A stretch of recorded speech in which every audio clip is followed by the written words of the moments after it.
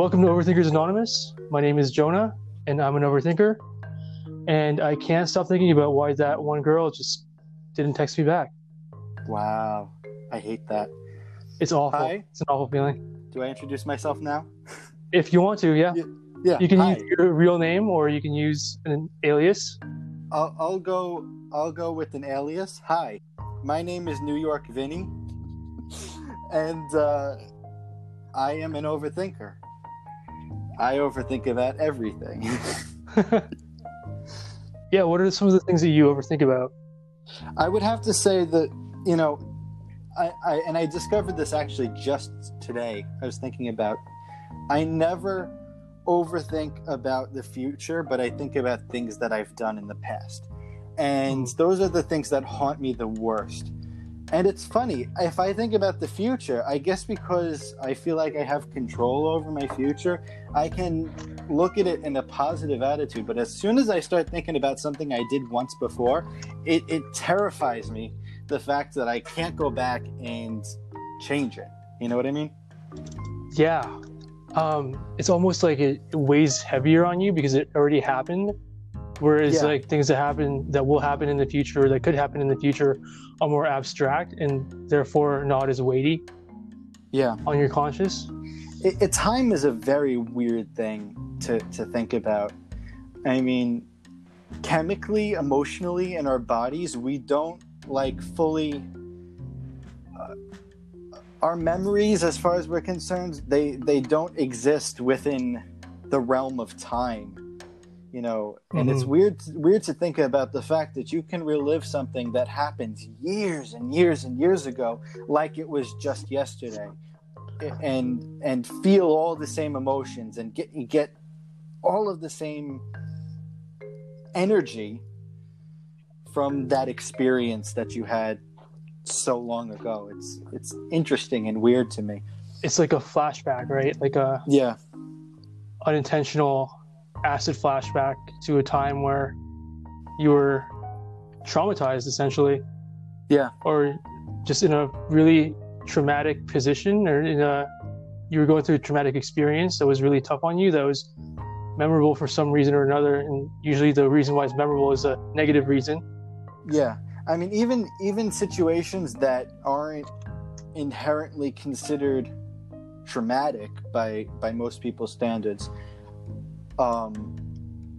can be replayed in your mind and in your body. The way your body reacts to it makes it seem almost traumatic.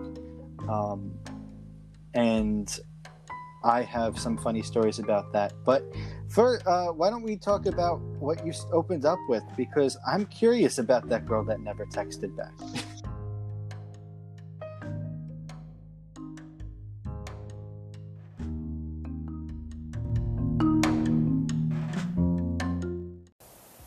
Why didn't she text me back?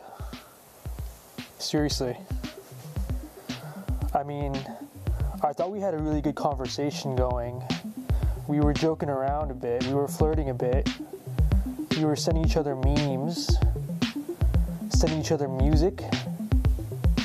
And now, radio silence. Like what? Did I say something wrong?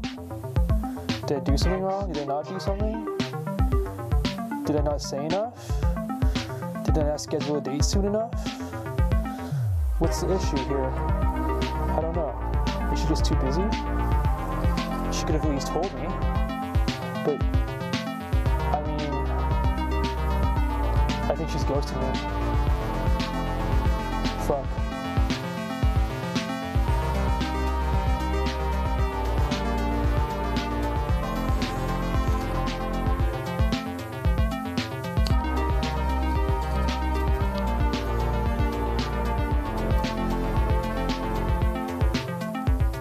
Why does this always happen? Seriously, did our grandparents have to deal with this shit? I mean, I guess if you're not directly involved in someone's life, just interfacing from a distance, it's easy to just disappear, quote-unquote, ghost people, because unless you're neighbors or go to the same school or work at the same place, then there's a very low chance you'll see them in person. I, for one, would prefer at least a courtesy goodbye, like, hey, I'm leaving your life. You'll never hear from me again. So until next time, Until next time. It's weird because usually I wouldn't care, but I feel like with this girl in particular, we had already developed a rapport with each other, and we already have a good thing going, I guess. Like we were texting, sending each other memes, sending each other music, as you do with new matches on Bumble or Tinder or Plenty of Fish or whatever dating app your choice is. But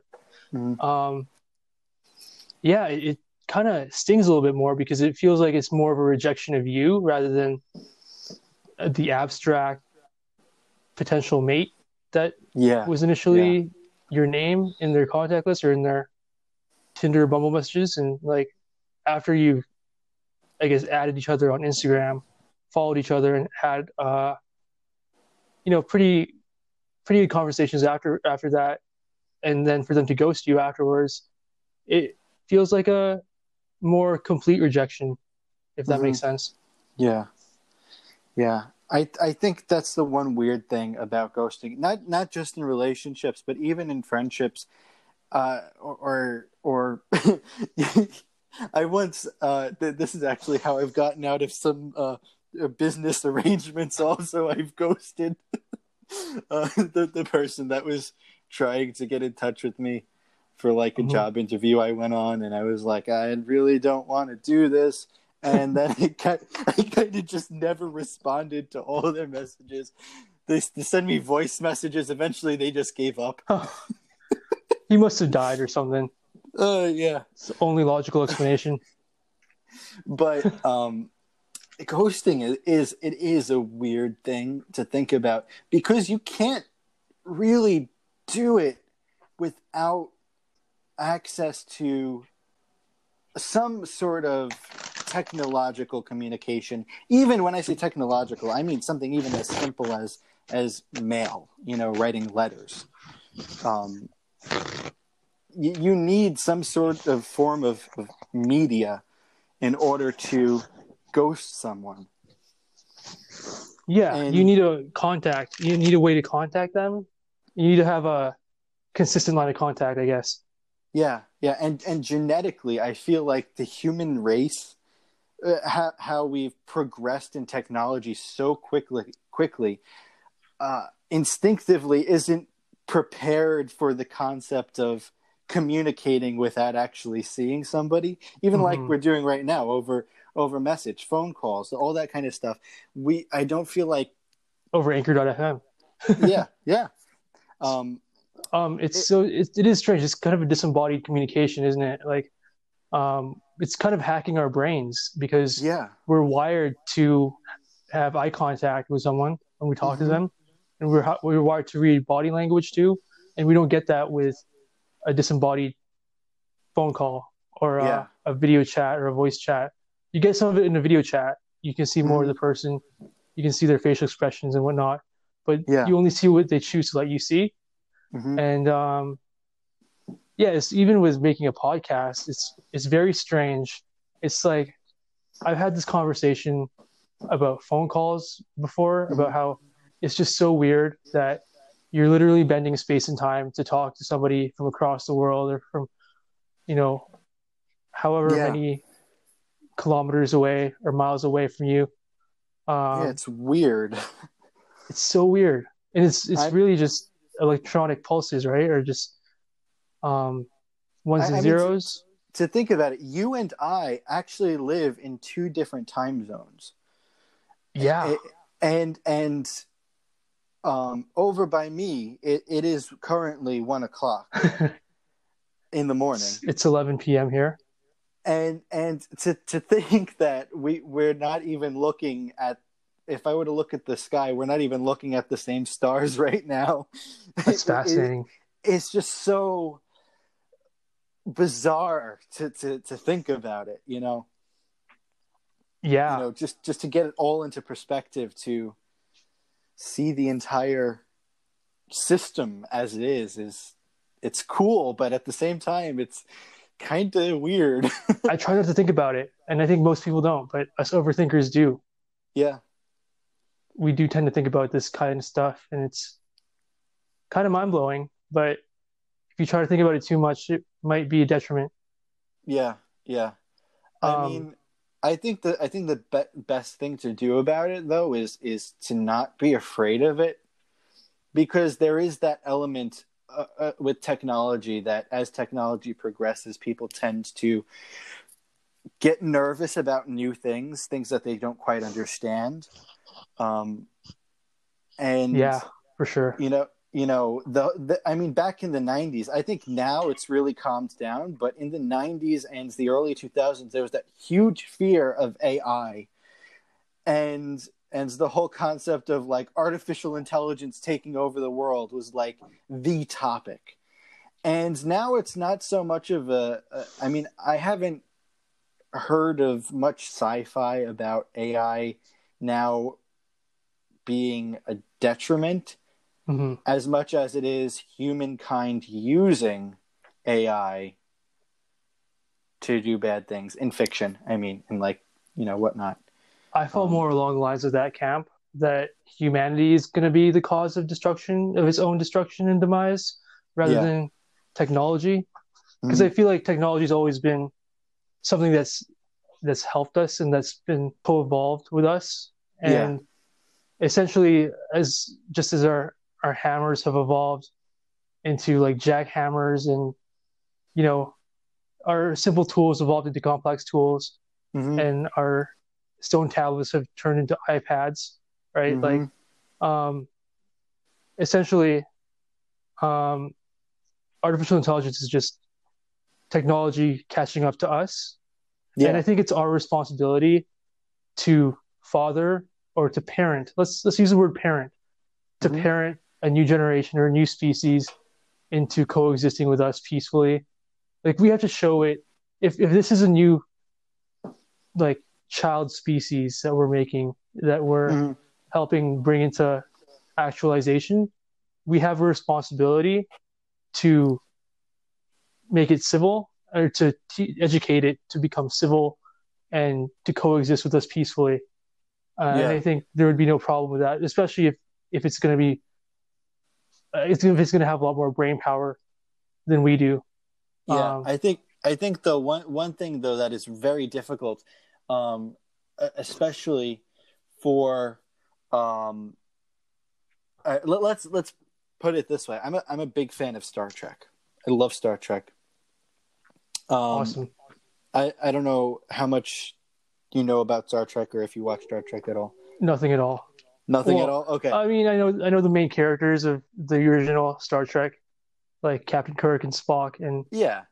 then Um, Scotty. But other than I that, I don't know much about the lore. so if we were to just get into one specific topic, the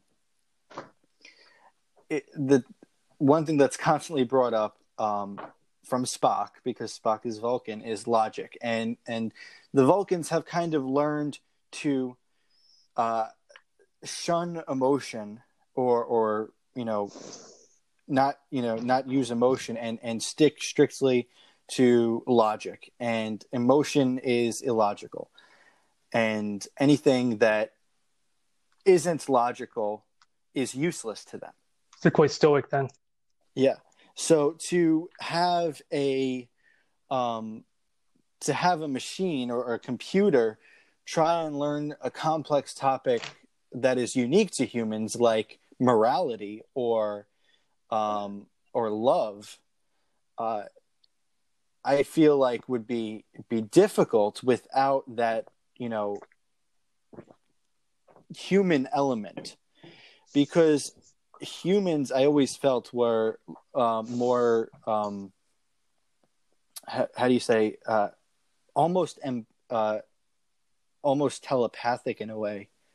Hmm. Um, like, when somebody walks into a room, somebody that you're close to, you know right away if they're in a bad mood or not. You don't need to look at their Oh, face. intuition. Yeah. You don't need to have, that's something that computers would not really be able to have unless it's something that they learned themselves.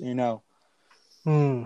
They might have it on a superficial level, maybe, or an Yeah. intellectual level. They might have an Hmm. intellectual understanding and grasp of it, but maybe the actual subjective experience of that feeling or of those Yeah, emotions and feelings might not be as accessible to them. yeah. That's It's fascinating. it's really interesting to think about it because um, comparing ourselves to something like a computer makes us as humans almost seem supernatural with our abilities of you Yeah. know that instinct, that intuition.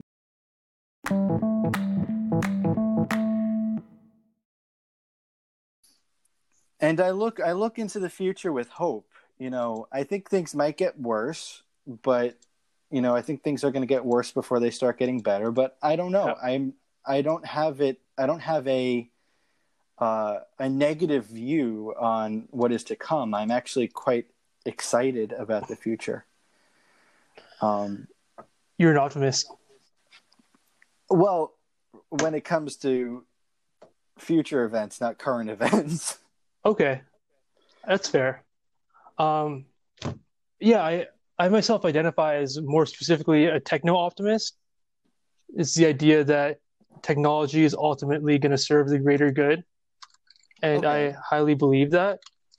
Like that, any advancement in technology can continually improve our lives for the better, rather than like as a net positive. I guess Yeah. any tool can be appropriated for negative reasons, but I think overall, humanity, the good of humanity will win over, and maybe that's just me being naive, Mm. having grown up on fairy tales and Disney movies. Um, but yeah, I think good always prevails. I think there's always the yin and yang dichotomy of Yeah. light and dark and good and bad. Um, but I think that's just life. Like it's Yeah. not all bad and it's not all good. It's more complex than that. You can't Yeah. really uh, make it black and white, right? You can't really simplify it to the point where you're like, oh, it's all shit. Well, there's good Yeah. things in the shit too. Th- there's There's defi- there's definitely uh, those that are if we were to put it this way, and I think, have you ever read either the Iliad? Have you ever read the Iliad? in school, yeah, in English class, but I don't There remember much was about it. Yeah, there's one thing about the Iliad that I found very interesting, and it's we're talking about two warring parties, two warring sides. Um, I believe Ithaca and Troy Yeah. were at war, and basically the goddess um, Aphrodite kidnapped Helen of Troy or Hmm. Helen of Ithaca and gave her to Paris of Troy, and she became Helen of Troy. And this whole long thing, but the whole entire time, it doesn't identify a good character or a bad character. There is no villain in the Hmm. story. Both sides are justified for their actions, and Yeah. that's what's really interesting about real life is that when we have conflicts with people, we're always going to be the heroes of our own stories, you know Yeah. and life isn't like that. Hmm. There is no good guy or bad guy, and ultimately, I hate to say it, we're a selfish race, and we want to um, improve ourselves, and we want what's best for us. um, Not to say that we don't want what's good for others, but I want to talk about what I want to talk about, and I want to do something that I want to do. I want a job that I like, instead Yeah. of I want a job that needs to be done. You know what I mean? Yeah. We'll always be looking out for number one. Well, like any philanthropic thing that we do, we'll always have our ego in the equation, right? Yeah, Um, and it's not nobody does. necessarily a bad thing. Yeah, exactly. But nobody does just anything out of the. Maybe very rarely there's one or two Yeah. people in the world, like the 1%, who would do something out of the goodness of their heart without needing any recognition, without Yeah. needing any sort of reward for it. But yeah, you mentioned a lot of things there that there's a lot of things we can dig into. But Yeah. like I love the moral complexity that you mentioned of in Hmm. stories, like where there is no clear cut good guy or bad guy. That's what I Yeah. loved about Black Panther. Mm. I feel like that's definitely a postmodernist villain. Uh, a great example of one, like Killmonger.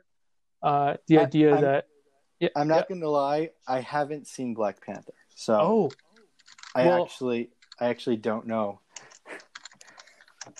um, just just to avoid spoilers as much as possible. Like I feel like the Killmonger, the villain, is quite morally complex, and he has quite noble reasons for attaining what he wants to attain, Hmm. but his execution is quite extreme, Yeah, quite poor. Yeah. quite poor, and he's looking out for his own people.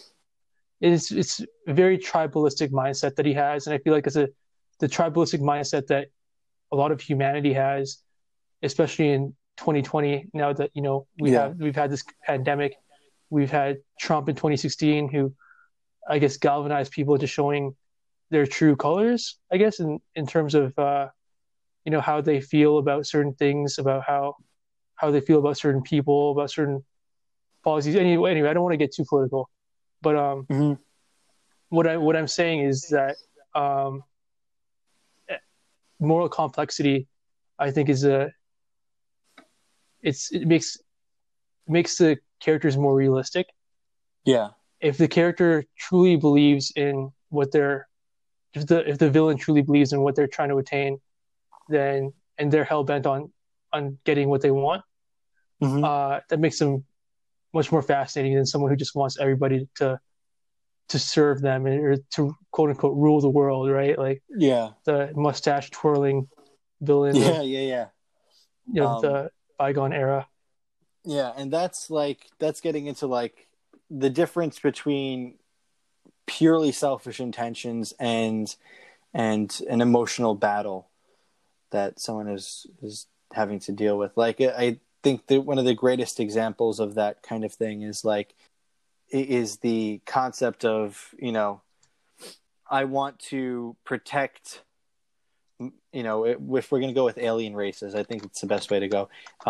If I want to protect my race from being killed by the evil people in these other races, instead of just saying I'm going to remove those evil people, they're going to say I'm going to wipe out this entire race. Yeah, yeah, Like that kind of mentality. Like, yeah, the cause is good. They're afraid of this other race, destroying them, but then again, they're going and committing genocide to protect themselves, which is completely wrong. yeah.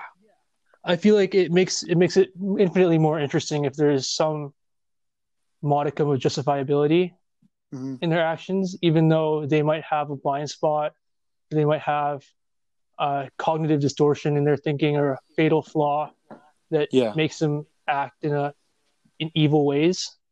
Hmm. I guess, and I believe that there is a right and wrong. I believe that there is morally right Hmm. and just things to do and morally wrong things to do, and I believe you can draw that line.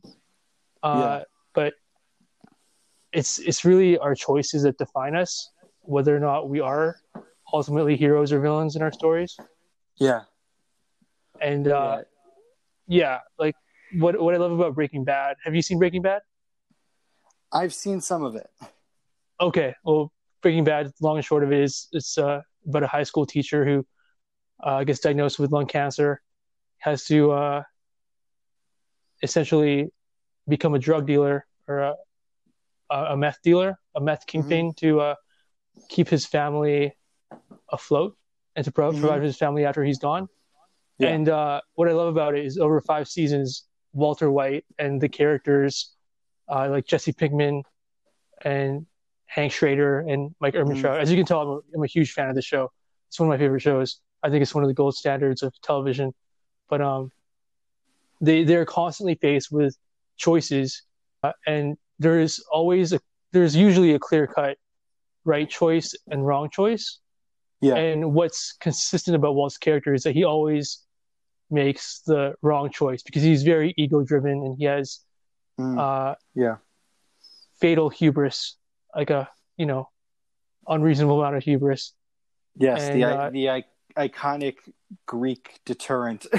yeah, The Greek what do you call flaw of humanity? the fatal flaw. Yeah, The fatal flaw. Yeah. What is that term again? There's a term for it. I think it's a Greek word. Let me just look it up real quickly.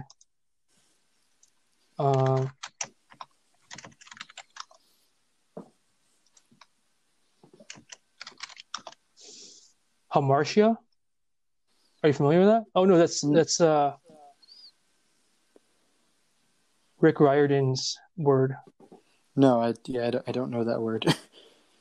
I feel like there was another word for fatal flaw in Greek that I knew, but Fatal flaw. I might be misremembering and confusing it with another word. But hamartia is another word for a fatal flaw used mainly in the context of literature in reference to characters. They're often the same for demigod children of the same godly origin. It is stated by Athena that the most dangerous flaws are those that are good in moderation in the Titan's Curse. I grew up with those books, actually, the Rick Riordan, Percy Jackson books. Oh, yeah? Yeah, it was one of my favorite books growing up. Cool. Or one of my favorite book series. I've never read them, and I don't know if I really would like to, but I don't know if my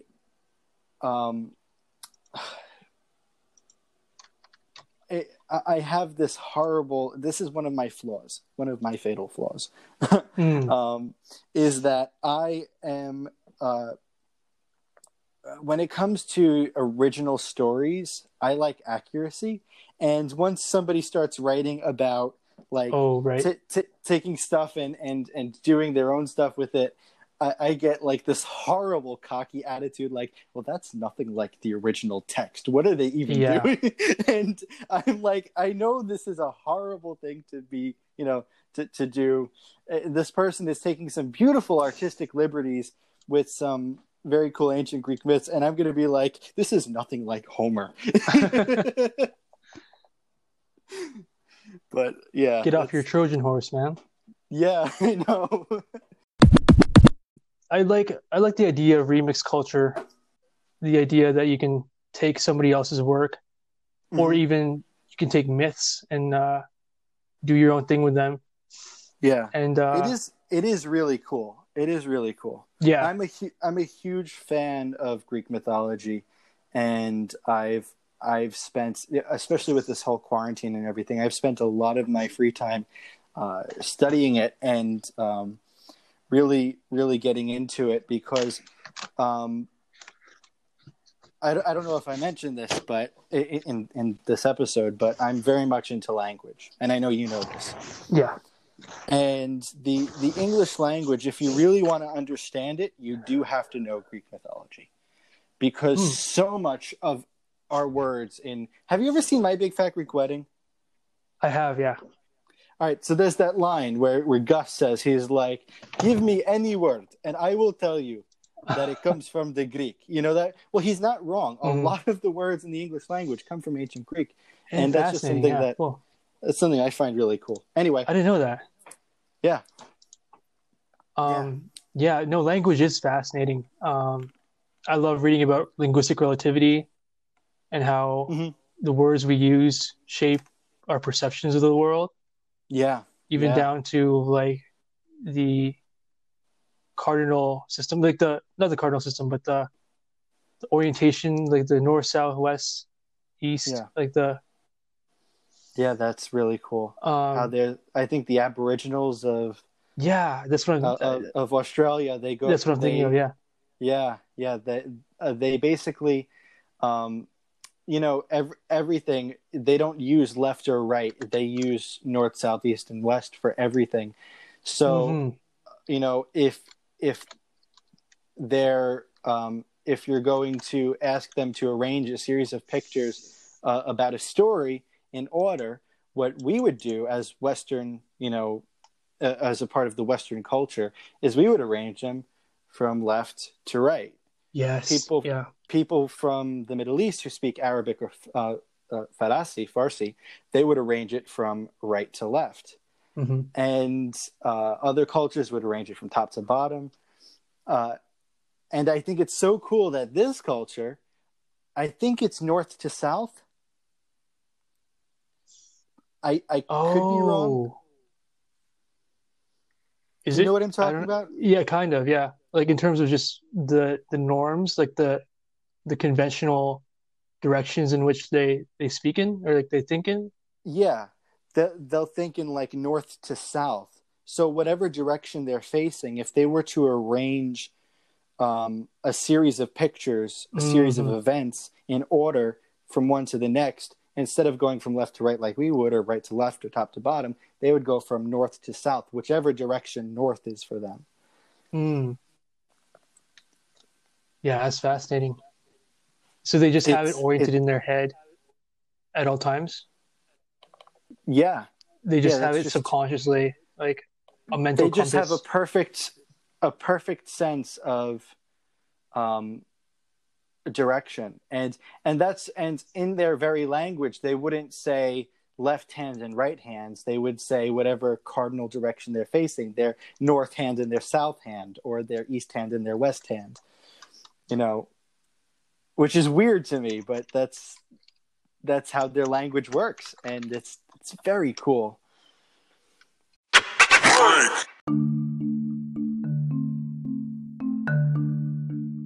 If you haven't heard about Anchor, it's the easiest way to make a podcast. Let me explain. 1, it's free. 2, there are creation tools that allow you to record and edit your podcast right from your phone or computer. 3, Anchor will distribute your podcast for you so it can be heard on multiple platforms such as Spotify, Apple Podcasts, and more. 7, you can make money from your podcast with no minimum listenership. And 69, it's everything you need to make a podcast in one place. Download the free Anchor app or go to anchor.fm to get started. One of those words people tend to throw around a lot, I feel, in the English language, is the word love. Mm-hmm. Yeah. And I'm sure if you've been in relationships and had close friendships and whatnot, you'll hear this all the time, the word love. And you automatically don't know exactly what they mean. In Greek, there's so many different words for love. There's familial love, friendship love, there's romantic love, eros, philia. I forget. I used to know all of them, and agape, and they're all. It's a very clear language, and it's a nice language to write contracts in because it can be very descriptive. Mm-hmm. This is if I were to summarize the English language like this, I could say to you, we just won the lottery. Who is we? Like, oh, you. Yeah, but who is we? Is it a me group and of my people? family? Is it me and my family? Yeah. Is it you and me? You and me won the lottery? Me and my family? Who is we? And that's the horrible thing about the English language is we don't have that differentiation between inclusive and exclusive. Am I including you in this word we? Right. And as much as I would love to be able to speak other languages fluently, which I don't. English is my only language, and I have to figure out how to use it with, and I find, especially talking to people who, I have, we have a friend in Egypt, you and I, and, I have friends in other parts of the world that speak other languages, and I've learned this from trying to communicate with them, and then they realize, well, in my language, we have a word for this that you don't have in English. And I'm just like, man, I wish we had that word. Yeah. There, it really does limit the way we communicate if we don't have certain words for certain things. Yeah. One thing that this reminds me of is that in Filipino, the pronouns are gender neutral, I believe. I have not spoken it Filipino and fluently for a very long time. I just use like single words to talk to my parents sometimes, but mostly it's in English nowadays. But Yeah. yeah, I think in Filipino and Tagalog and Visaya, the languages, the dialects that I know, there aren't Mhm. any exclusively male or female gender pronouns. There's just Mhm. siya, sila, niya, ako, ikaw, kayo, Mhm. kami, tayo, ninyo, nila, namin, natin. That stuff. Like ours and ours. It's not like his and hers is just like niya and niya. And Mhm. he and she is a siya and siya. Wait, what is it? Siya. They're both the same. Yeah, it's just one Just word. siya. It's literally just they and them. Yeah. Yeah, the rough translation is they them. Okay. Interesting. Now, and that brings up that topic of gender, linguistic gender. I'm not talking about, I'm not going to get into modern gender, Yeah, I know what you mean. pronouns and whatnot. I'm not going to get into that whole topic, but in linguistically, it's interesting how gender completely affects, like you were saying, the perception of certain things. I think in German, I don't know the exact word for it, but the German word for key, their nouns have gender also. So take the word key. The German word for key is masculine. Oh, okay. So if you were to ask Interesting. a German person to describe a key, they're going to say it's metal, it's hard, it's cold, it's got jagged edges. You use it to unlock things. That's how a German person would describe a key. But now take a Spanish person. The Spanish word for key is llave. Okay. Llave. And that is feminine. You ask a Spanish person to describe a key, and they're going to say it's golden, ornate, delicate, fancy, small. Mm-hmm. And they're going to start attributing these, feminine, stereotypically feminine attributes to it, because linguistically, key in Spanish, llave, is feminine. Interesting. And it's so weird how that can completely change your what's it called? Your Perception. Thank you. Completely change your perception on the world when your nouns are gendered, which is something that we don't have in English. We used to, but that has since long changed since Old English. That's a completely different world. Those are neural networks at play right there. When you associate masculine or feminine words with masculine or feminine stereotypes or things that are associated with masculinity and femininity. That's really fascinating, because even it's interesting in English, we don't have traditionally masculine or feminine words, do we? No. I mean, I think when we're talking about pronouns, we definitely have masculine and feminine. Yeah. I think there are certain words that we kind of attribute masculine and feminine qualities to, like flower and, Vagina. Well, yeah, obviously. I think it's a very phonetic word. I was like partly saying that for humor, but like it's a very phonetically pleasing word. It's like also a very aesthetic word. I pay attention to that a lot. Like something else like roses is quite a nice word to say phonetically, and it's quite, you would say it's like more feminine than it is masculine, right? And what else? Chrysanthemum, like just flowers. But that's another thing. A lot of these words are attributed specifically to women. You can hear people whose names are like. I remember reading a book growing up about a little mouse who her name was Chrysanthemum, and it's like attributed to a girl. Same thing with Rose. You will definitely meet people whose name is Rose, and they're all women. You're never going to meet a man, at least not that I know of, named Rose. It's funny how I activated that neural network of that book that you read. Yeah. About chrysanthemum. It is a pretty word. I do have to admit, it is a pretty word, and it would make a very nice name. I said it earlier. That's why it just came to my head. It was a newly activated neural network branch in my head. Yeah. But yeah, and then you have like truck. Truck is a very masculine word.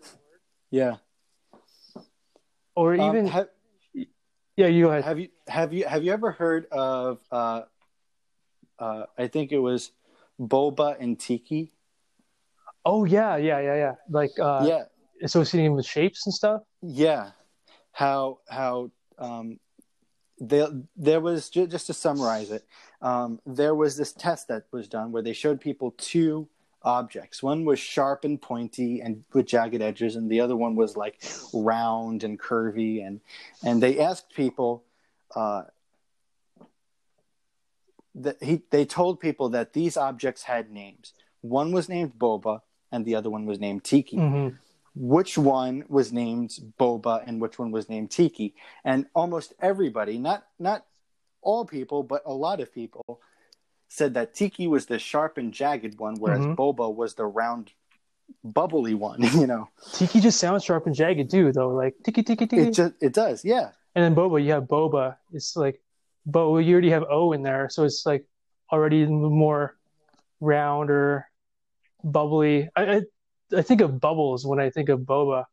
Yeah, boba. Because that might be because of bubble tea or something, but boba is like, it just feels like a rounder, more soft and cuddly word. Yeah. I would cuddle with that word. Me too. Absolutely. I'd be a little spoon. And that's why if you listen to the first words that babies say, they always attribute mama to the mother and dada to the father, because dada is sharp and jagged and masculine, whereas mama is soft and round and feminine. You blow my mind here. Yeah. Even though this is like, this cool. Is all stuff I've definitely read about and thought about before. This is making me think of synesthesia. Yes. So I think I have very mild synesthesia. Mm-hmm. I feel like all of these things are totally relate to synesthesia. I think synesthesia is just the highly reactive firing in neural networks or associative memory in the brain. Yeah. Because the brain is highly associative, and like my favorite example, actually the moment when I first thought that maybe I have synesthesia or I experienced synesthesia is when I was listening to Crew Love by Drake, featuring The Weeknd, and it goes. There's really heavy percussion. Yeah. But there's also like synths that are very like golden and like kind of like chromatic, like kind of like multi-chromatic, kind of like The Weeknd says rainbows flowing in one line, and maybe that's the reason why I think the synths are kind of rainbow-esque. Yeah. But overall the song is very like golden, and it evokes the sensation and as well as the flavor of Red Bull. Huh. Interesting. Yeah. It sounds like a carbonated energy drink. Interesting. Yeah, I could feel that. I could see that.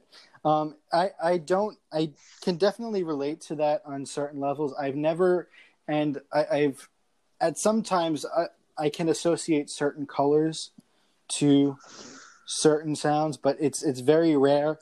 I know the sound of like a smooth classical guitar is a deep purple to me. Nice. It's a very like warm sound, so it's like I'll attribute like this like very mellow purple color because I just feel like it fits with that. But typically, what is it the timbre of it? I don't know what it is exactly about. It might be the timbre. It just is. It just is what it is. It might be the pitch. It just is. Whenever I hear a classical guitar, like it's. I actually have one here right now. It's this sound that is purple to me. That's like in this like I can purple see that. sound to me, and it's within that area of the spectrum. Yeah, purple, indigo, bluish. But other instruments to me don't have any color whatsoever associated with them. Like I don't know. I can't listen to a song and tell you what color it is. And I know some people who have like really developed synesthesia who could be like, "Oh my goodness, the song is so green," and I'm like, I don't know what that means. Yeah, I know what that means. But for me, I feel like certain tones and pitches have certain colors, but on a certain level, like on a macro level, the song kind of coalesces into one color. It's like you're combining certain colors, and I feel like the whole color thing. Lights, colors are products of light, right? Or characteristics of light, and light travels in waves, and so does sound. So maybe there's a correlation there in terms of like the length of the waves and the colors that they produce in the mind. Who knows? It's really fascinating. I'm not well enough studied in physics to know if there is a strong correlation there. But some songs just sound orange to me, or some songs just sound orange and yellow or green and silver and Red Bull and even just flavors and tastes can be evoked by certain sounds. That's one thing that I've never had that. I think it's such a cool thing to have flavors invoked by a melody or a sound. Or I have experienced like, all right, so do you know about Gray Still Plays? Have you ever heard of him? No.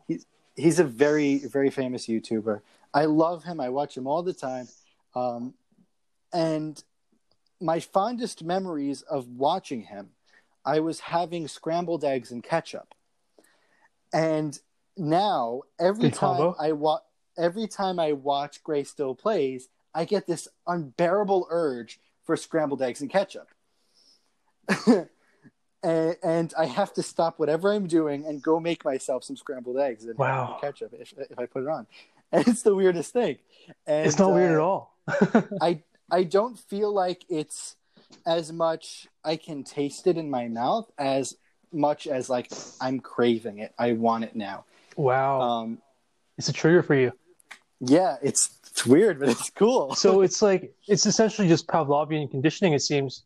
Just the pairing of two different stimuli that happen to co-occur. I guess I've just done it so many times. Yeah. That every time it's on, or every time, and it goes vice versa too. Anytime I have scrambled eggs with ketchup, I have to watch Gray Still Plays. It's just like the two are connected to each other. Yeah, for sure. It's just the connections that you made in your brain have been strengthened by so many repeat experiences or repeat instances of that that pairing. But what was I gonna say? Oh, like going to the movie theater too, and like getting popcorn and soda. Like whenever I go to the movie theater, remember when that was a thing? Yep. Whenever I go to the movie theater, I always need to have a popcorn and a soda. It doesn't even matter what soda. Just I need that carbonated feeling in my mouth and in my stomach, the bubbly feeling. And I need popcorn. Buttery, salty popcorn. For me, now there's something about, because I don't like the feeling of like the moisture being pulled out of my mouth, so I'm not in love with having popcorn during a long movie, especially a big thing of popcorn, because you can't stop. Once you start eating popcorn, there's no stopping. Yeah, for sure. And like by the end of the movie, my mouth like hurts from the amount of like if I have a slight tiny like cut on the inside of my mouth, all the salt in that just makes my mouth sting, and it just so. The one memory that I've always had with going to the movie theaters was, of course, soda, specifically a Sprite. I always got a Sprite. No ice, because movie theater ice is disgusting, especially during a long movie, and then it melts, and then you get this horrible taste of ice. Oh yeah. But I'll get a Sprite and what are they called? Milk Duds. I love those. Yeah. Those are so good, but they leave your mouth in the worst state. Yeah, they do. They do. But I don't know. I like Milk Duds better than popcorn, and I'll get Sprite and Milk Duds, and that is my go-to movie theater snack. I've always loved popcorn and Milk Duds. Just popping one Milk Dud and then some popcorn, half full popcorn. Actually, that sounds really good. Yeah. The buttery and then that like caramel chocolatey flavor. That sounds delicious. It doesn't help. I don't know if it helps so much. The popcorn is taking some of the caramel out of my mouth, out of my teeth, but I mean, it's a good combination. I like it as much as I like putting M&Ms in my popcorn. I've never done that. Oh no, that's a lie. I have. I mean, I've never done it personally, but I've had that M&Ms with popcorn. But it was more like a trail mix kind of thing, and it had M&Ms and popcorn in it. Oh, okay. It wasn't like just M&Ms and popcorn. Huh. So I could see that being a nice pairing. I'm talking about it like it's a wine. Like, yeah, this wine goes excellent with M&Ms and popcorn. Indeed.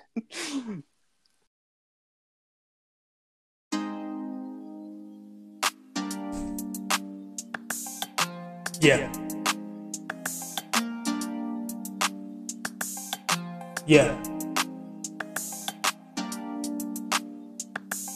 You ever just want to ask an alien to just take you away? Abduct you in your sleep? Just take you somewhere far away from this godforsaken place? You know what, with COVID and whatnot, and all these anti-maskers and anti-vaxxers and people who just feel like they can rewrite reality. People who feel like reality can bend to their will. They can fight off this extremely dangerous and contagious virus just by sheer will. I don't want to live on this planet anymore. Sometimes I really don't.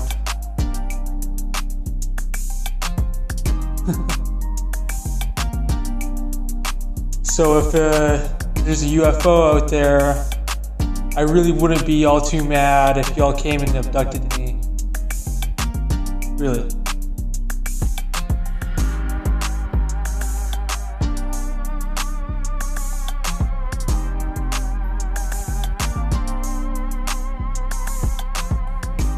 Yeah. That's that.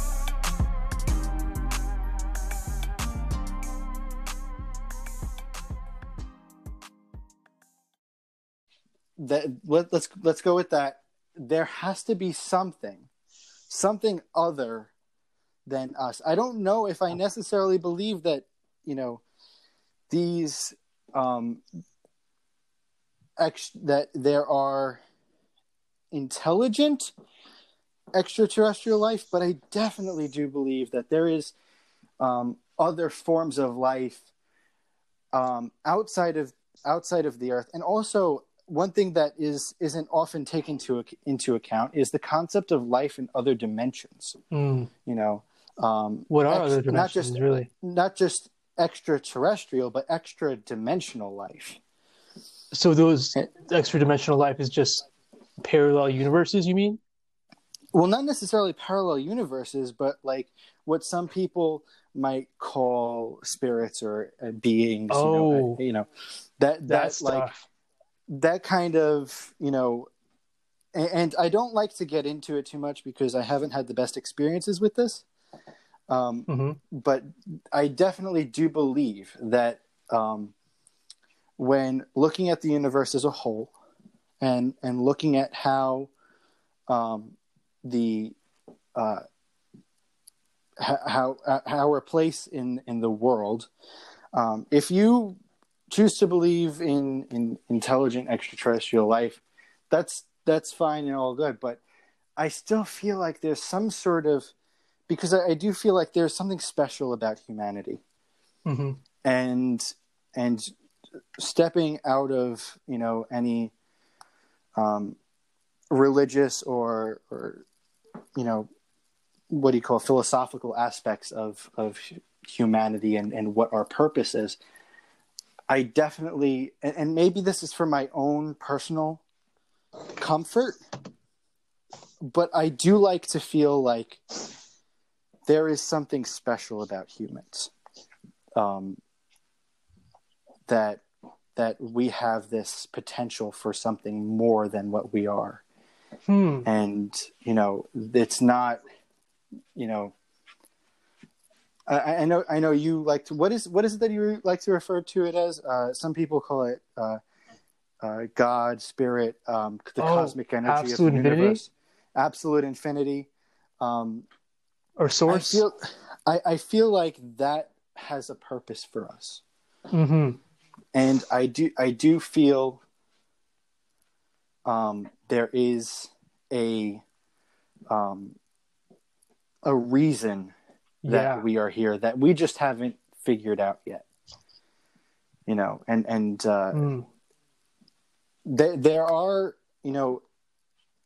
there are some answers, but a lot of it is just going to be mostly speculation. If we're going to just take a strictly scientific, if we're going to say we have a purpose and then we're going to take a strictly scientific view on it, it can only be speculation.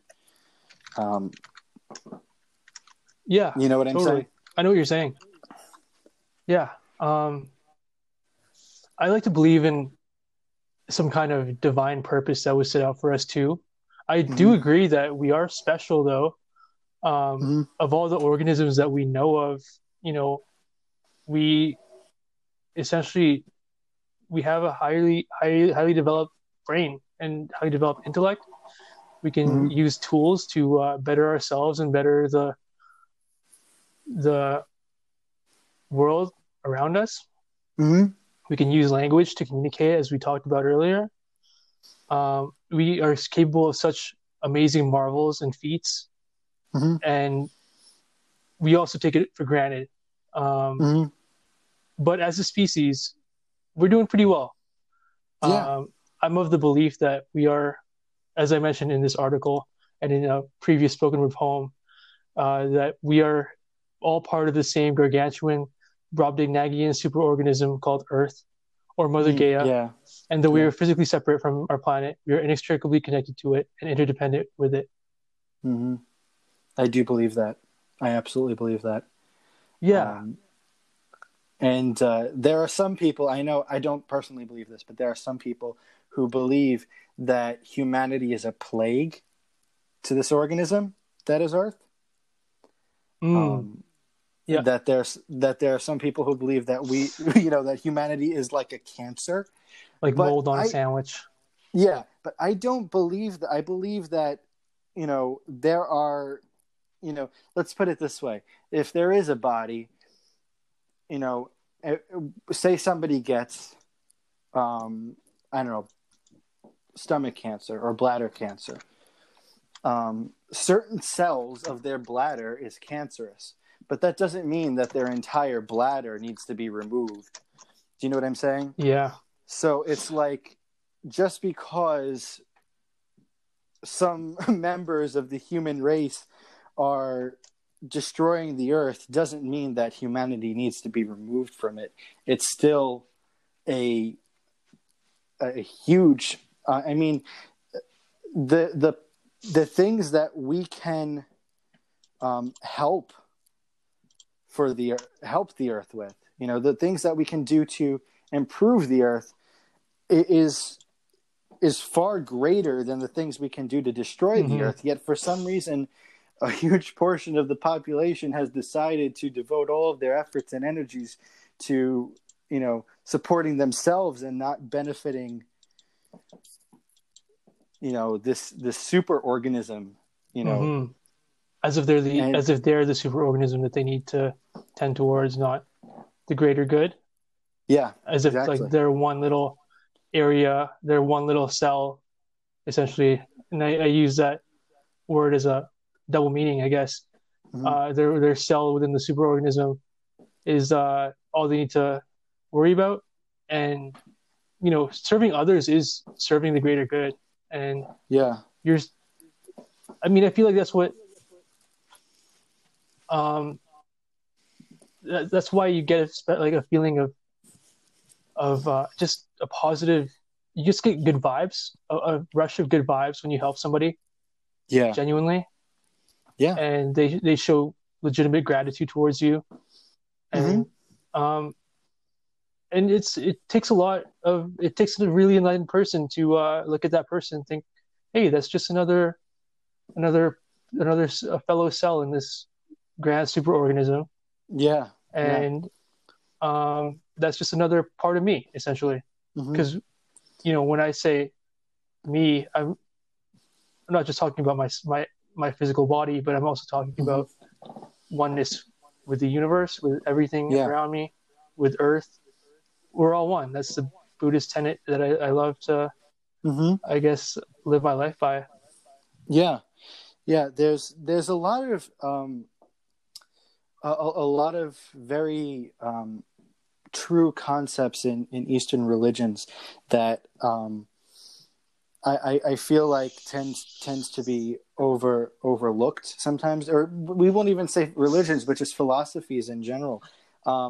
How that's why the whole concept of yin and yang, the whole concept of there being two of everything, one light, one dark, opposites in the universe, the whole flow of balance in the universe requires that everything grow naturally, and everything you have to have a storm in order to have growth. There needs to be you need to have rain and sunshine in order for your flowers to grow. And I think that's a very, very true statement about the world and the universe as a whole. But there was one thing, and this is going back to the concept of we're all cells on this giant organism. And I was talking about this earlier to someone who was getting into. He kept getting into these arguments with, flat earthers and anti-vax people, and these very non people who just completely ignore science, and he was getting into conversations with these people.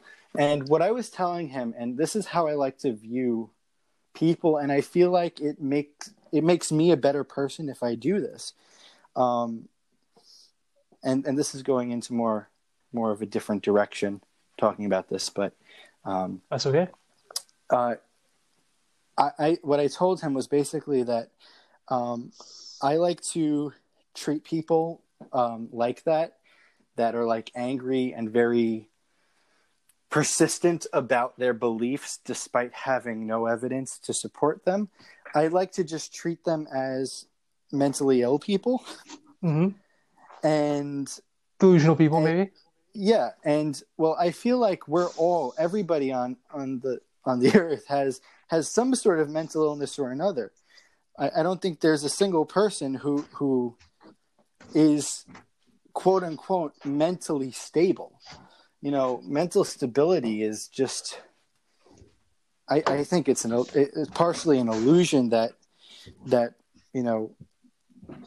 we've created to our ideal of perfection that we currently do not have. Maybe one day can achieve, but we don't currently have this perfection. And, Yeah. I think that's actually improved my relationship with people by thinking to myself, this person's an imperfect person. If somebody with Down syndrome, started rambling about the earth being flat, I'm not going to all of a sudden jump on that person and say, how could you believe that? Because they have Down syndrome. And it's like this poor person, but once it's somebody who is completely mentally stable according to, our, societal, what's it called? Interpretation of what mental stability is supposed to mean, and say this person's a bad person for believing that, then we start to develop hatred and anger towards somebody that doesn't really understand. Yeah, for sure. And just to go back to, all of us being mentally ill in some way, I feel like even the process of being born is a very traumatic process. Yeah, you're in a placenta for months, and then you're birthed out of this really tight space, this tight canal here. Yeah. And then you're brought into a world of light with these strange alien beings. And, like this guy, this scary doctor in a white coat, holding you.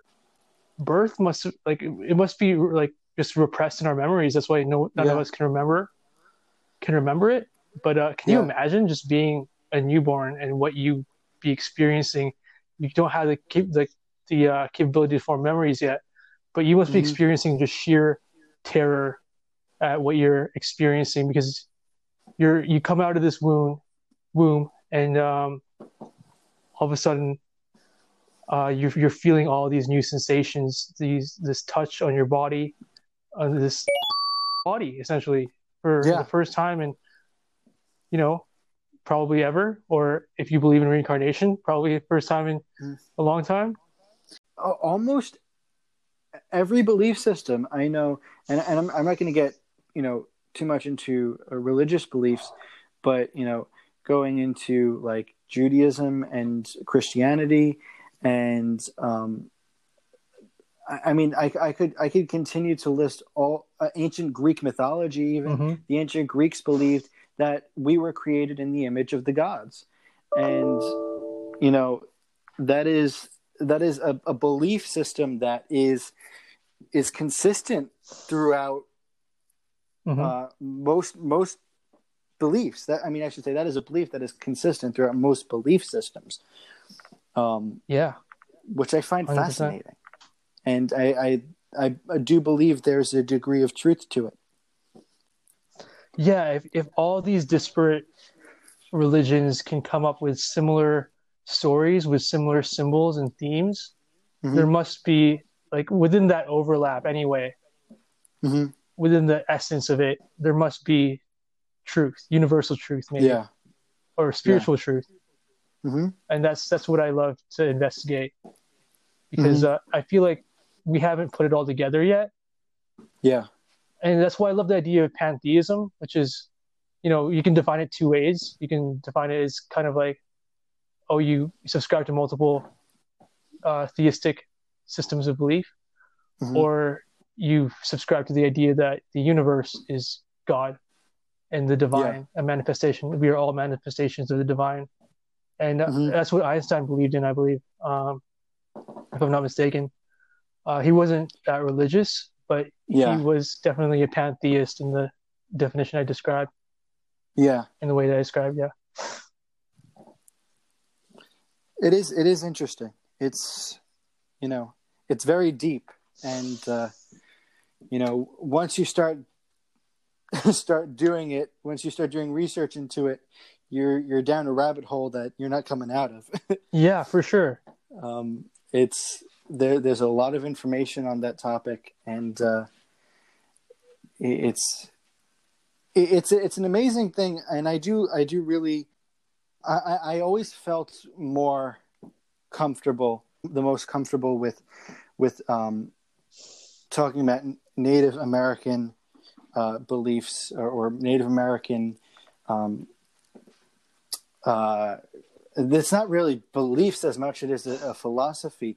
And you were talking about the Cree have this belief, and also the Navajo, and I know even the natives out by me, is the concept that, that you cannot own land. Mm-hmm.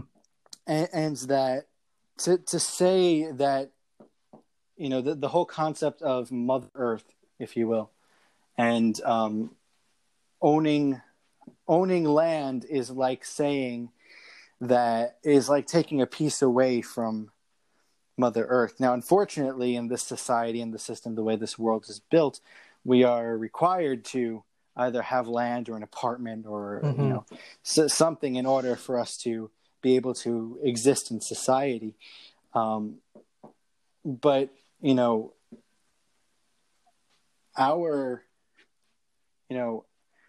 our purpose, and if we're going to go to some ancient texts, I know in the Torah and in the Quran and even in the Bible, it talks about, and there's several other holy books that also talk about how the earth was meant to, if we're going to go back to the the old Jewish texts, that the earth was created for man and woman, or mankind as a whole, and they were meant to fill the earth with people and to make it a beautiful paradise, a beautiful garden, and they were placed in, like, you hear the story of the Garden of Eden, or the Iroquois have the story of the goddess that fell from the sky onto the back of the turtle,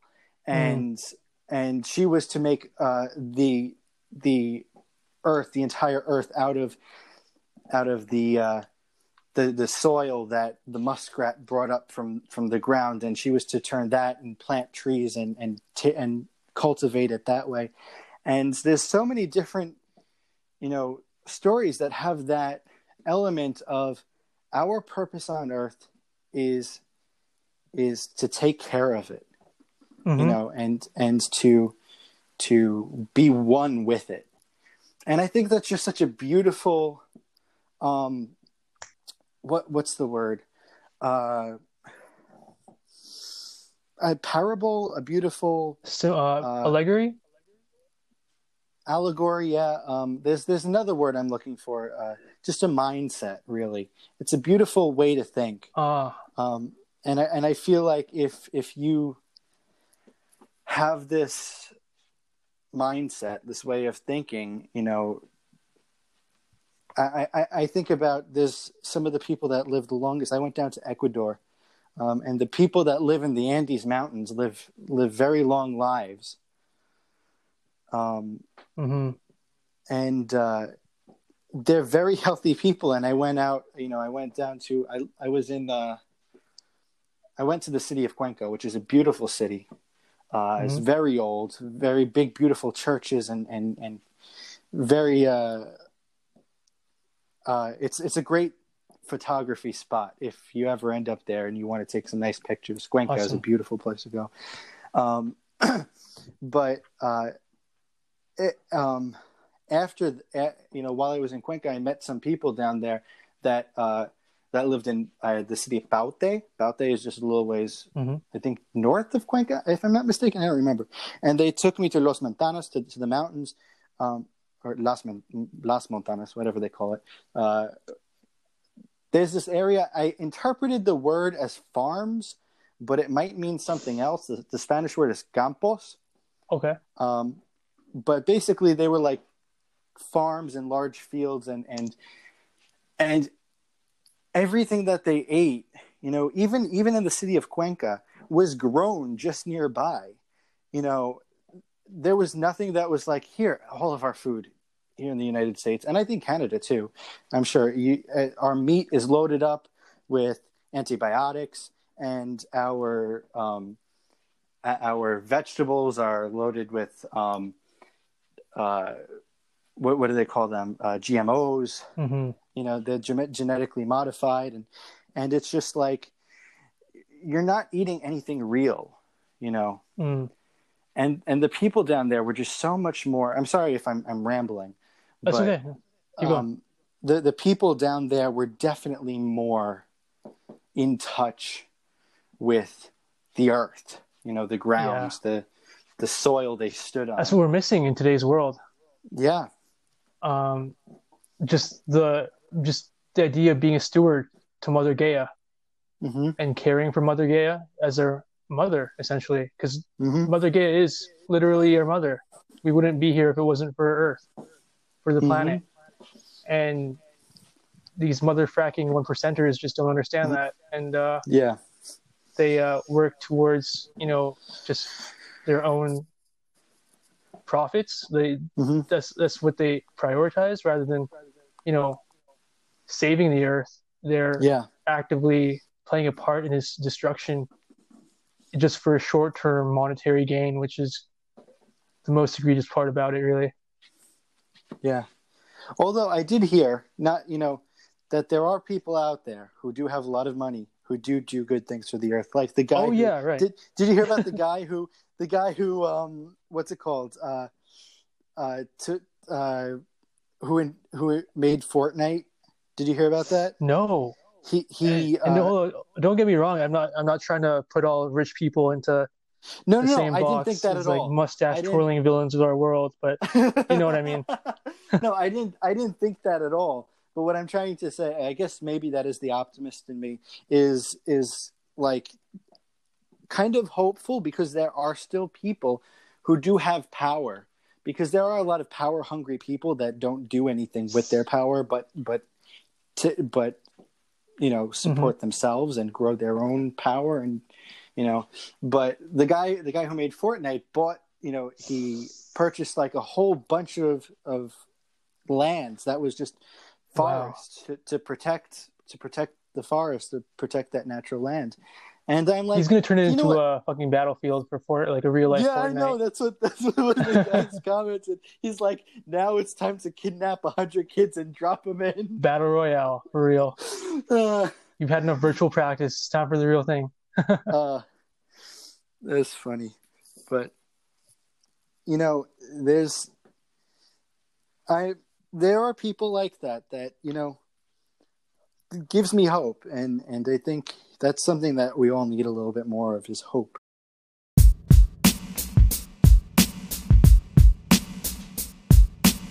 I think I heard in the last podcast episode 0, I don't know who mentioned it, but he was talking about the rabbits in front of Heinrich, his house. Yeah.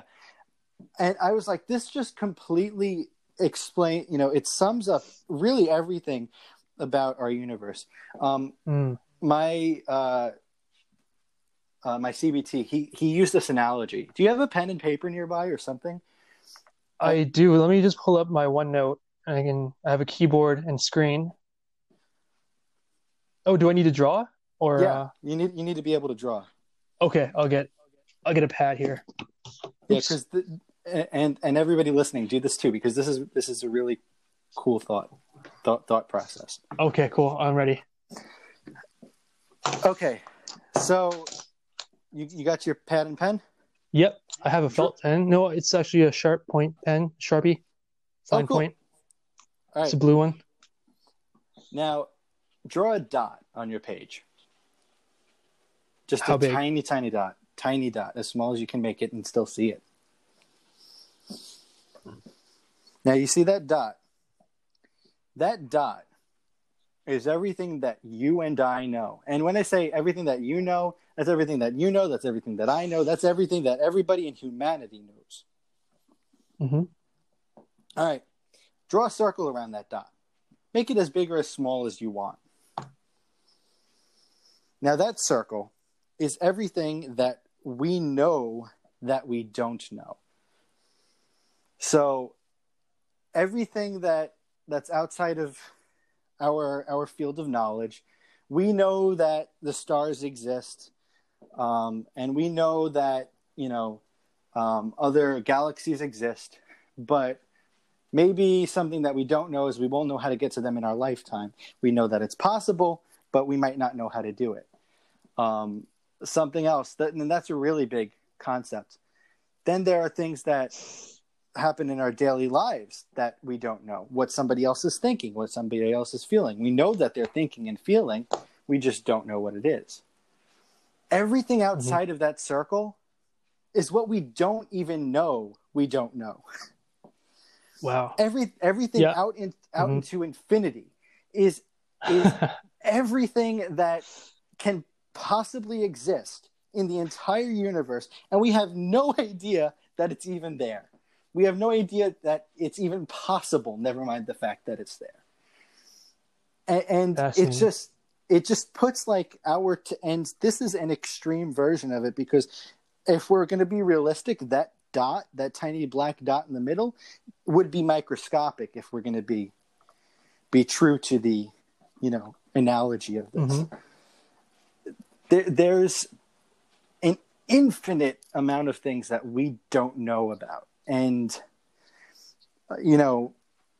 I just thought it was a very appropriate thing that we could say that, going back to absurdism, that talking about the facts that, there is no meaning to life, or there is no trying to ascribe something to it, is just, we don't know.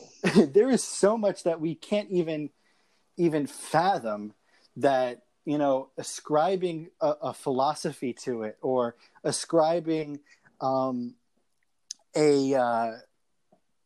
what's like just a belief to it, that, we have set in stone that this is this, and this is the way things are, and there's no way it can be any different, in itself is kind of hypocritical when you come to think about it, because there's so much that if we're going to say that there exists an entity, you say it again. It's something infinity. Absolute infinity?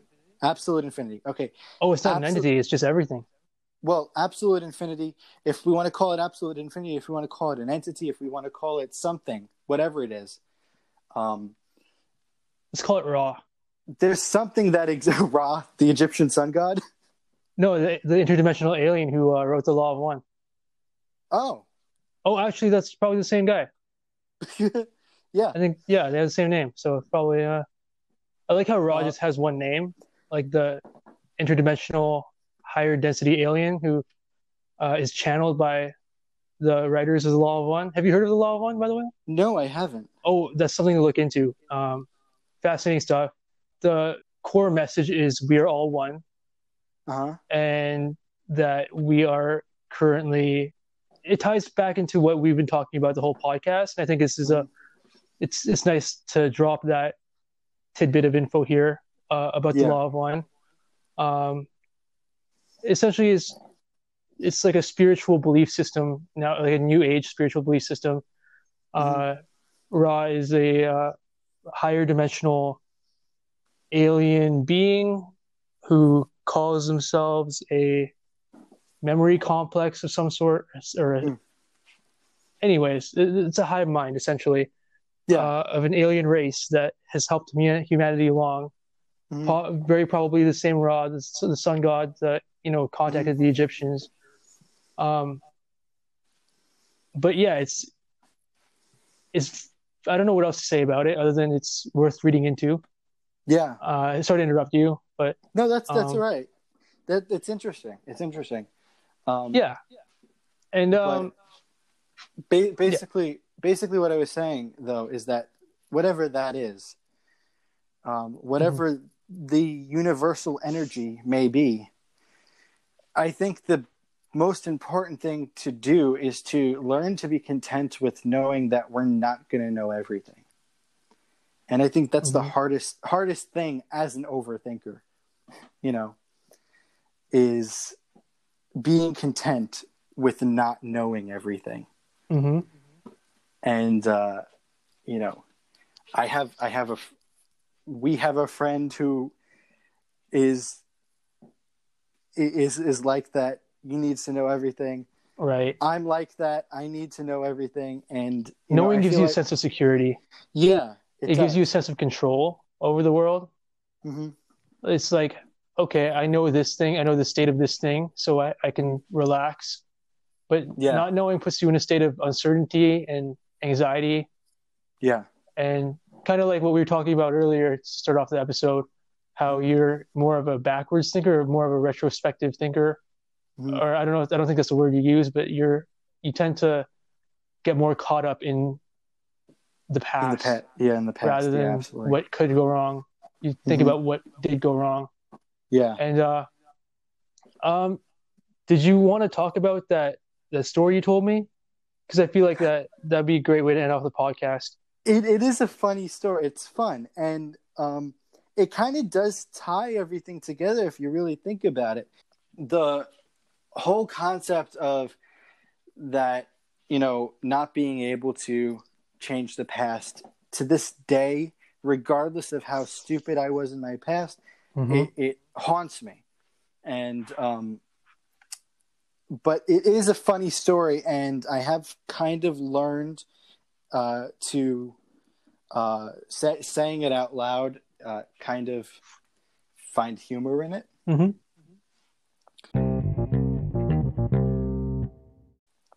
To really understand my view on this story, I call this the blonde incident. and to really understand my view on this whole story, you really have to look at my personal culture.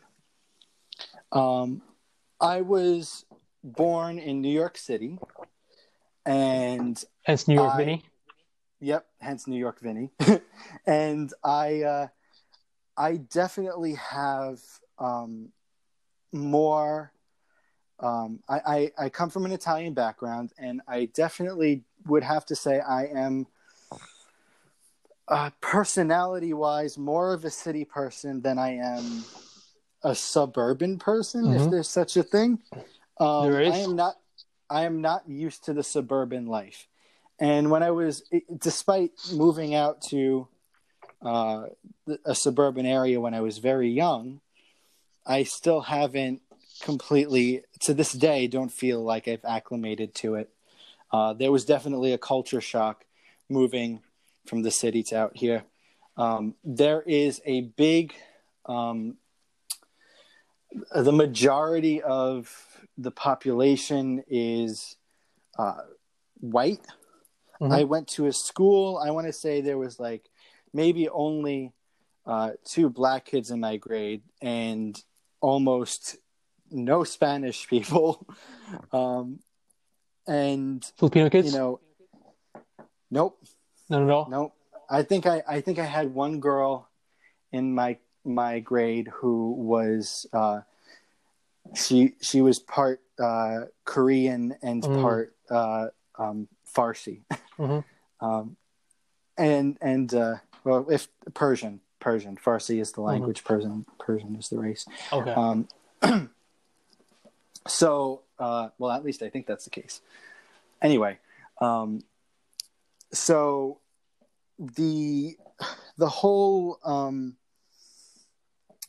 the whole story begins with my use of language, and now I'm beginning to realize we're definitely touching on topics that we mentioned and we talked about how from culture from culture to culture, the use of language, like even within the same language, like English, is very different. So when I was younger, I had the expression dumb blonde. Now, for me, linguistically, where I came from, there were no blonde people. I want to say, and anybody that was blonde dyed their hair. There were no natural blondes. And I moved from a place where everybody was either Hispanic or Asian or Italian. Mm-hmm. We had some Irish people and some Polish people, but they were far and in between, and I didn't really know them that well. and so I I grew up with the expression dumb blonde, referring to a very specific, what's the word? Stereotype? Or Not a stereotype, just but like... like a very specific group of people. Oh, okay. Like a very specific. It didn't necessarily mean that you A were subset blonde. of a subset. Yeah, exactly. So it had nothing to do with the actual color of your hair or the color of your skin. It had to do with a mentality more than anything. And that was a ditzy teenage girl who was constantly on her cell phone, extremely rude to adults, and never, never made eye contact with you, and was just always chewing bubble gum and always just straight out, Valley Girl rude. And I think that was a better word, was Valley Girl I should have used. But in my mind, it was dumb blondes. That was the word in my mind. And, and so I go from this, very ethnic area to moving to a very, I would almost, the word I would use is almost sterile when it came to culture. They were all, for lack of a better word, waspy. They were, very, a lot of people with blonde hair and blue eyes, a lot of, like some of these people were descended from the Mayflower, so it's definitely going back, long. These are like Americans, the kind of Americans that you see on television, that media. So, in the media. All right. So I was about 6 years old, moved out here. Fast forward 6 years later, I'm 12. Okay. Mm-hmm. So I'm getting to this conversation with this girl who is, she's a brunette, and we're talking about her likes and dislikes, and she says, something along the lines like, my sister's a teenager. I can't stand teenagers. And my automatic response to that is, oh, I hate teenagers too, especially the dumb blondes. Yeah. Well, this girl blows her top. She loses it. She gets up. She goes from in the cafeteria, from table to table, to all of the blonde girls in my grade, and tells them that Vinnie said blondes were stupid. I said no such thing. I said dumb blondes. Yeah, like the worst game of telephone. Which to me meant something very specific. Yeah. And when I hold on a sec.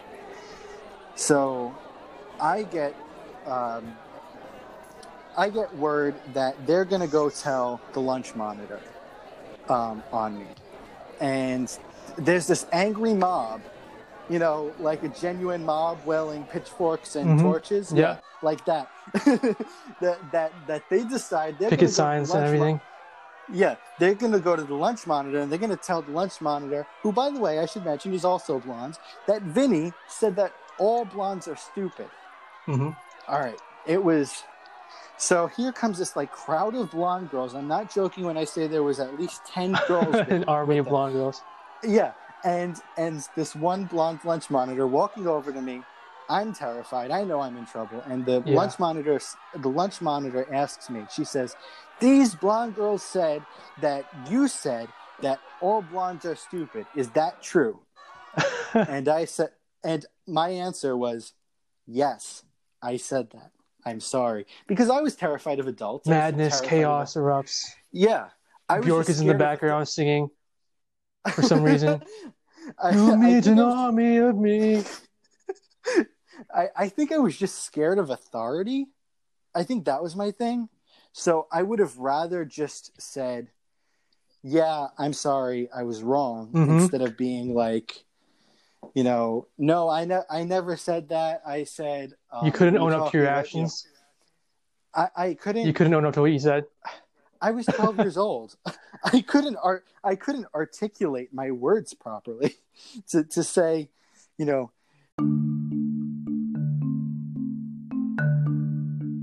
I did not tell these girls that they were stupid, which is what I should have said. Is that what you should have said? I definitely feel like I should have said that. Okay. I think if I had said that, she would have been less angry. Mm-hmm. The lunch monitor. But she treated me as if I had just said an absolutely awful racial slur. Mm-hmm.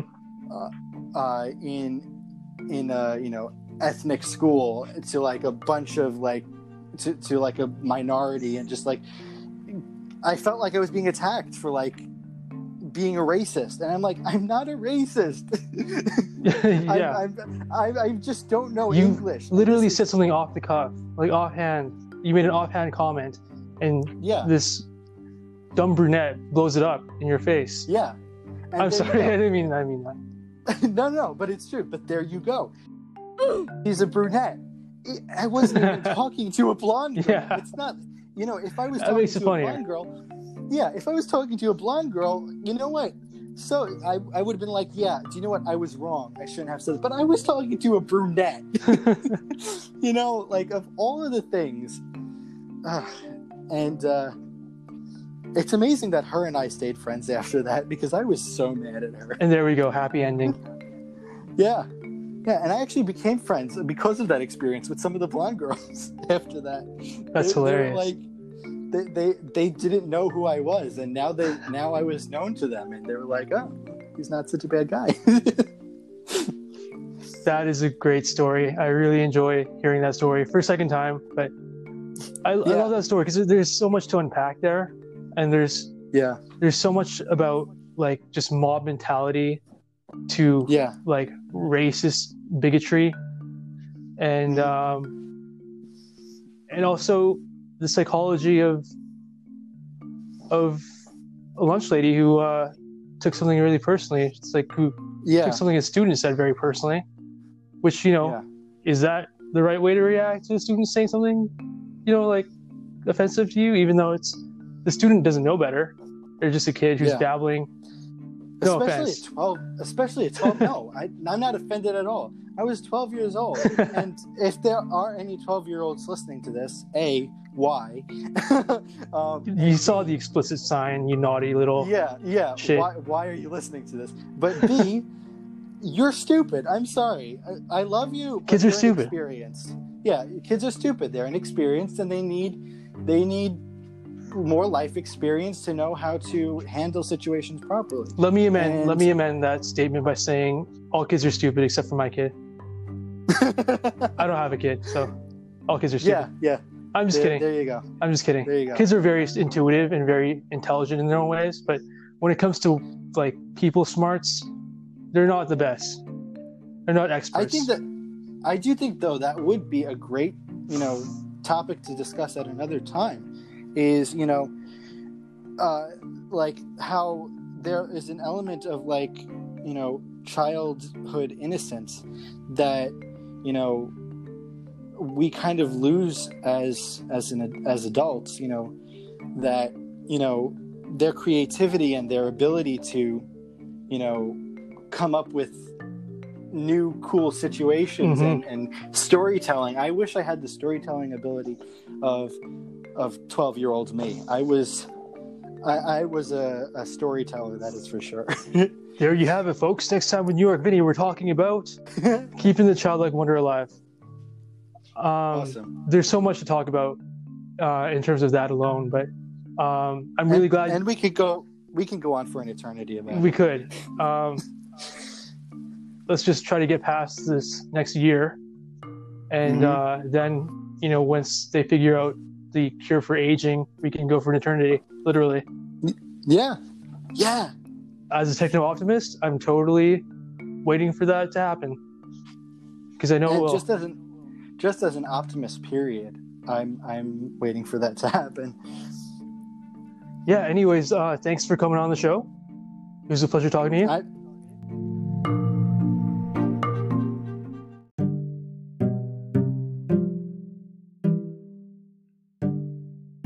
And you, dear listener, thank you so much for listening to the Overthinkers Anonymous podcast. I hope you enjoyed it. Feel free, if you're so inclined, to leave us a voicemail via the link in the description of the show.